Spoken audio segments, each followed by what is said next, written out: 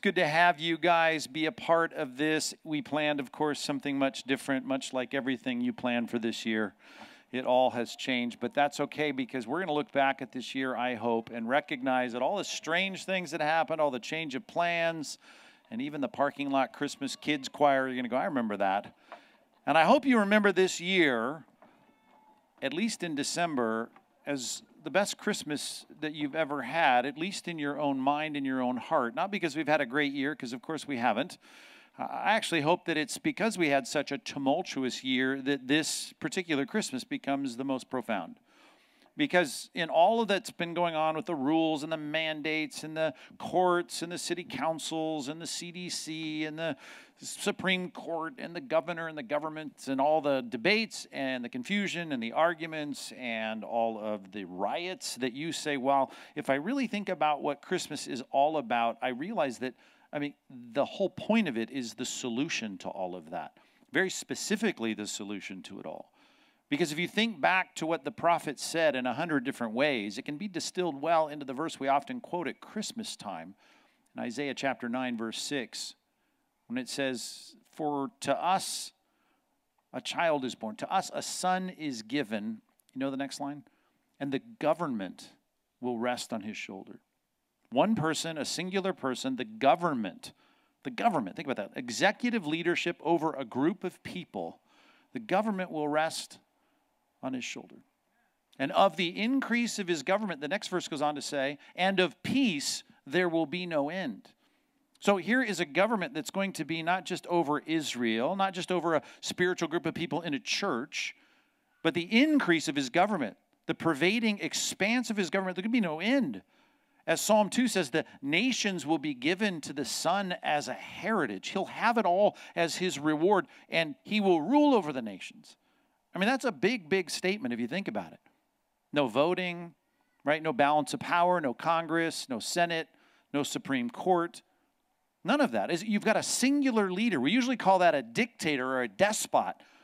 When you learn New Testament Greek and you read about Jesus in the New Testament, you come across a word in Greek that is transliterated into English, despot.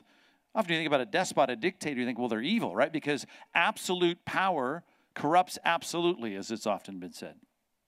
Well, that's true in the human heart.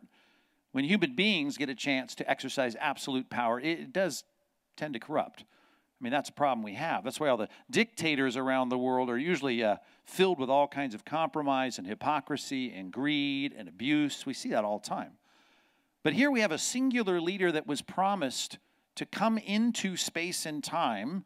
And of course, the prophet said he would, 2,000 years ago, be born in Bethlehem. Micah 5:2 says, right, out of Bethlehem will come forth a ruler, a political ruler, a leader. And he will have the entirety of the authority of earth resting on his shoulders. And the reason that's going to be a kingdom of justice and peace and mercy is because he's good. He's the only good one. All of us, the problem of the scripture says, have gone astray. We're like sheep that just want to go after our own way. No one really follows the right path, not perfectly, but there is one. The God who made us, the God who made the rules, said, I can take on humanity. I will live among you, and I can be your leader. The problem is, of course, you look at Christianity and you think, well, those are a lot of bloviated promises, it seems like, that just have never come true. Where's the promise of the peace and the justice and the mercy and no riots and everyone getting along under the leadership of this executive called Christ? Where is that? Well, we don't have it. We really don't. Even though it was announced when Jesus was being born, it was announced that, as it echoes Isaiah chapter 9, that the government would rest on his shoulders, that he would assume the throne of his father David, that he would be this great leader. It never materialized.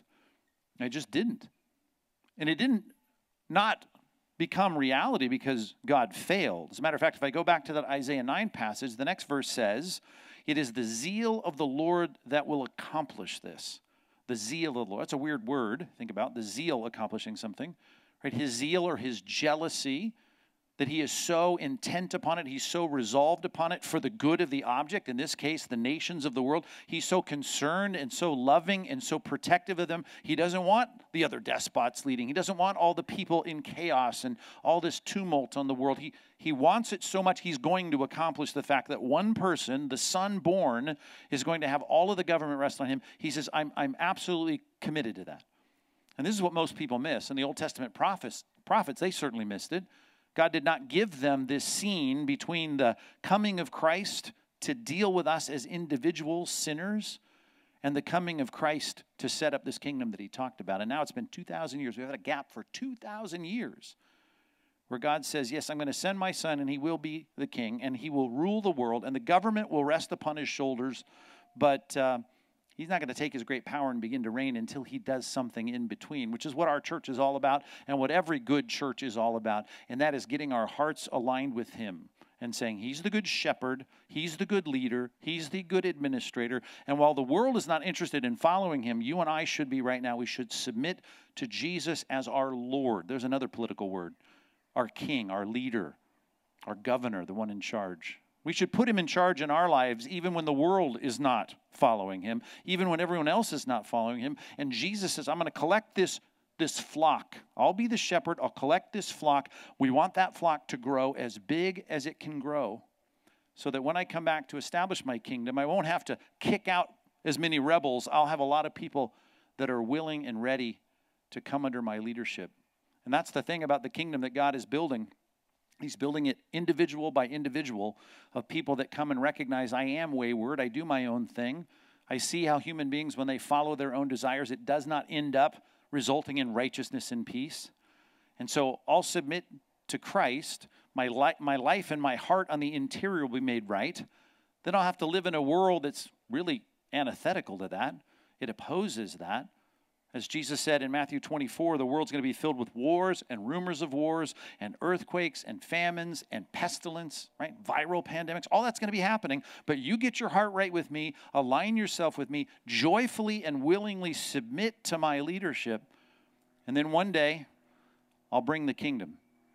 I'll come and I'll set up and establish the kingdom where I'll take, here's how it's put in the book of Revelation, my great power and begin to reign. Right now, he only reigns in one place. He reigns in heaven. That's why we're to pray, your kingdom come, your will be done on earth as it is in heaven. It's not done here. We're praying in the little corners of our world, the pockets of our influence, that maybe God's will be done better this week. That's what we're praying for. But in reality, Jesus said it's going to be a lot of opposition. You're going to have to swim upstream against the culture. The culture, as it follows its own desires and dictates, it'll end in chaos and corruption. But you keep following me. It'll be a narrow road. It'll be a small gate. But the flock of God will join this flock, this group, this people of citizens of the king, and they'll go through that narrow portal. While a lot of people will be saying that's the wrong way to go. You're on the wrong side of history. You're following some ancient book, some ancient person, a prophet that never turned out to be who he said he would be. But Jesus, after saying in Matthew 24, the world, before we get to the end, he says, don't be alarmed. That's got to happen. The end's not yet. He then says in chapter 25, but I will come back. I will come back with glory, with the angels, and I will sit on my glorious throne. Some people, unfortunately, think Christianity is all about this. Just coming together as a church, kind of recognizing that God exists, that he created us, we kind of worship him, try to stay out of trouble, and there's the Christian life. This is all about just simply getting a bunch of people to come together to submit their hearts to the king so that we can get ready for the coming of the kingdom. It is such a big motif in Scripture. It's such a big emphasis of prophecy. God is going to change out this world, and that should make us really happy that one day the government will rest on one person's shoulder, and we will all willingly and joyfully say, finally we get to have a world the way it was supposed to be. It's called a new heaven and a new earth. It's coming. There's several little points and phases and chapters of this end time plan that God has laid out, but the end of it is Christ finally comes and sits in a place, in a real palace, in a real city, in a real planet. The rebels who have chosen to shine him on and say, I don't want anything to do with him, I want to do my own thing, unfortunately will be barred from that place. But those of us that have put our trust in him, who've seen our hearts as wayward, in repentance, saying, I need to be right with this king, God's going to take those people and have them inhabit this kingdom. The saints of the kingdom will reign with Christ, and everything will be as it ought to be. No chaos, no rebellion, no riots. The extent and increase of his government and of his peace, there will be no end. That's a great promise. And the zeal of the Lord will accomplish this. Isaiah chapter 9, verse 7. That is really what we sing about, even though it doesn't look like what we're singing about it ever happened, because in fact, in one sense, it never did. We sing about a king, we sing about bowing down, we sing about him being some great fulfillment of prophecy, and yet we don't see that because it hasn't externally happened. I hope, though, it's internally happened for you, but now we're looking forward to the fulfillment of our faith. As Paul said, one day our faith, our trust in this king will be sight. We'll see it. 1 John 3 says, one day we'll see the king face to face. Paul says, we see now through a glass dimly. We're looking through some foggy porthole, but one day he'll arrive. And according to Zechariah chapter 14, his feet will stand on the mount that's east of Jerusalem called the Mount of Olives. And it'll be a day that is unique, unlike any other. And he will rule the nations. That's the promise of the Bible. Most people think it's about morals and ethics and keeping your kids off of drugs and being a better person that doesn't cuss or whatever you might think Christianity is. Christianity is about getting a citizenry, a flock together, a group of people that say, I'm with him, I'm with the king. And I can't wait for him to replace this world with the next world. People say, well, you're going to be so heavenly minded, you're no earthly good. As C.S. Lewis said, we're really no earthly good, at least according to what God says is good, until we are heavenly minded. And we've got to think about that. We've got to think of what it means to live for the next life. And if all we're concerned about is our comfort and convenience, right, we're saying that doesn't matter. I can sit in a parking lot and do church for the rest of my life. Whatever. We can dodge cars in the street if we have to. What matters is that one day Christ will reign, and I want to make sure I'm ready for that in my own heart. Repenting of my wayward sinfulness, trusting in the king's leadership, and saying, I know he can take care of my sin problem, and one day he will establish a kingdom that he will personally and uniquely and singularly uphold. When I was a kid and I would hear that verse in Isaiah chapter 9, verse 6 about the government resting on his shoulders, I would think of that image that I saw many times of Atlas, not the book of maps, but the Greek mythological titan, the god, Atlas. Because as you can envision in your mind, you see him there, this super strong guy who's holding this sphere on his shoulders. Most people think it's the earth. I used to think that's what he was holding, the earth. But in Greek mythology, it talks about the fact that he's actually upholding this picture, this symbol of the heavens, actually. And I used to think he was just kind of showing off how strong he was, right? That's just like somebody, flexing his muscles and saying, look what I can do. Well, if you know Greek mythology, it was that Zeus had punished him for losing a battle, and he was consigned the penalty of having to hold the sphere of heaven. My view of connecting Isaiah 9:6 to that couldn't be more off. I guess in the sense it's right only insofar as right now Christ does hold heaven up on his shoulders. The administration of the king is being realized in one place. His will is done in heaven. But one day, he's going to add to the other shoulder, if you will, he's going to add earth. And the government will rest on his shoulders, the governments of earth. And it won't be a penalty that he's in some drudgery, in some kind of consignment, conscription, having to do it because he's in trouble. He will joyfully do it. As a matter of fact, the picture of him leading is like a shepherd leading his flock. And Isaiah says he takes up the lambs in his arms. The picture couldn't be more idyllic than when Christ is ruling and reigning, not as a dictator, an evil dictator, but as a loving despot, one who has no rivals, where there's no rioting in the streets, where the increase of his oversight, his leadership, his government, and of his peace, there's no end. In a chaotic year like 2020, I hope Christmas can become much more meaningful to you. Obviously more than presents and lights and kids' choirs. It's really about what the kids sang about this morning. It's about us in our own hearts bowing down to a king who's yet to realize the administration of the government of this world. And if you can prepare your hearts for that, then we'll be ready. And we'll pray with the early church. They had a little Aramaic phrase, Maranatha, which meant come quickly. They were obedient to Christ because they prayed that prayer. Your kingdom come. That's how they would talk to God. Your kingdom come, please. Your will be done on earth. We need it done here as it is in heaven. And we know that's not going to fully happen until he comes back. So they would cry out that Aramaic phrase, Maranatha. I hope in your hearts this Christmas you have a much more palpable desire to see the King return. This time not as a lowly Savior in a manger, but as he put it in Matthew 25, breaking through the sky as a king coming in glory with his angels and sitting on his glorious throne. That's going to happen, and when it happens, you don't get a chance at that point to make up your mind. You got to do that now. Christ has given 2,000 years for successive generations to get right with him. And the call goes out through the church, who in this particular generation, in this corner of the world, happens to be sitting in parking lots all over America, saying, trust him. See your sin. Become his citizen, his follower. Be a part of his flock. And then you'll be on the right side of history, all right.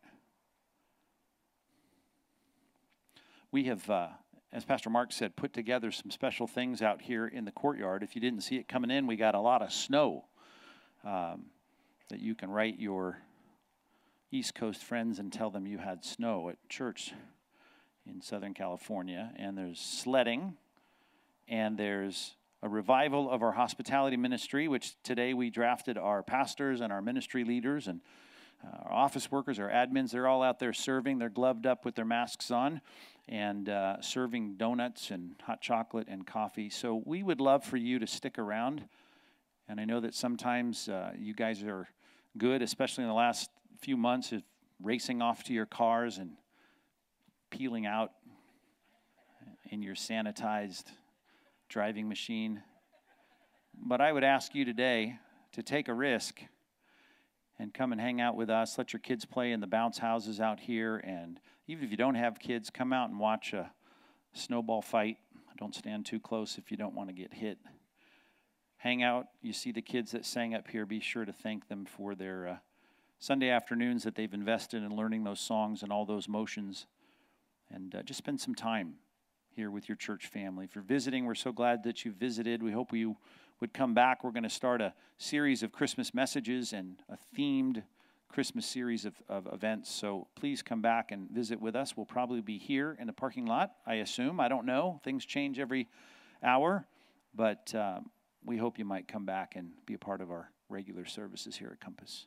So thanks for coming. Let me pray for you. Maybe I'll get Joseph back up to sing one more quick Christmas carol, and then I hope you linger here in another parking lot, as Pastor Mark said. We have all kinds of parking lots you've yet to see. Several parking lots. So let's pray together.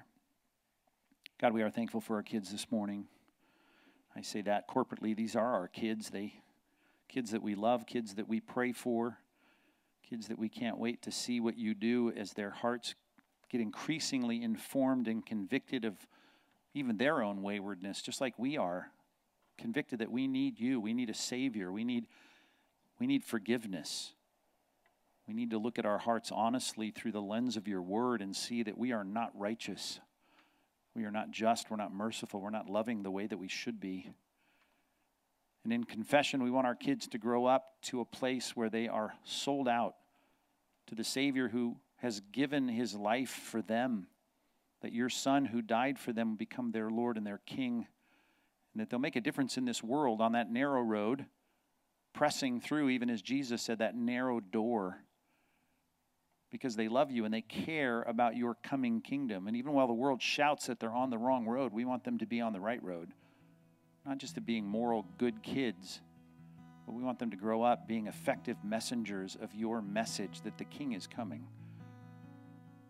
But the Son that was born 2,000 years ago is not just a spiritual shepherd, but he's the political monarch of the world, and one day will come back and assume that position.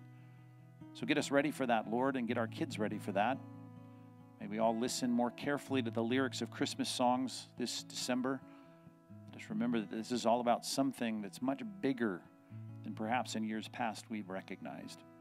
So thank you for the gift of music. Thanks for the gift of our children. Thanks now as we dismiss in just a moment for the gift of fellowship and just having donuts and coffee together. And I just pray it'd be a good middle of our Sunday.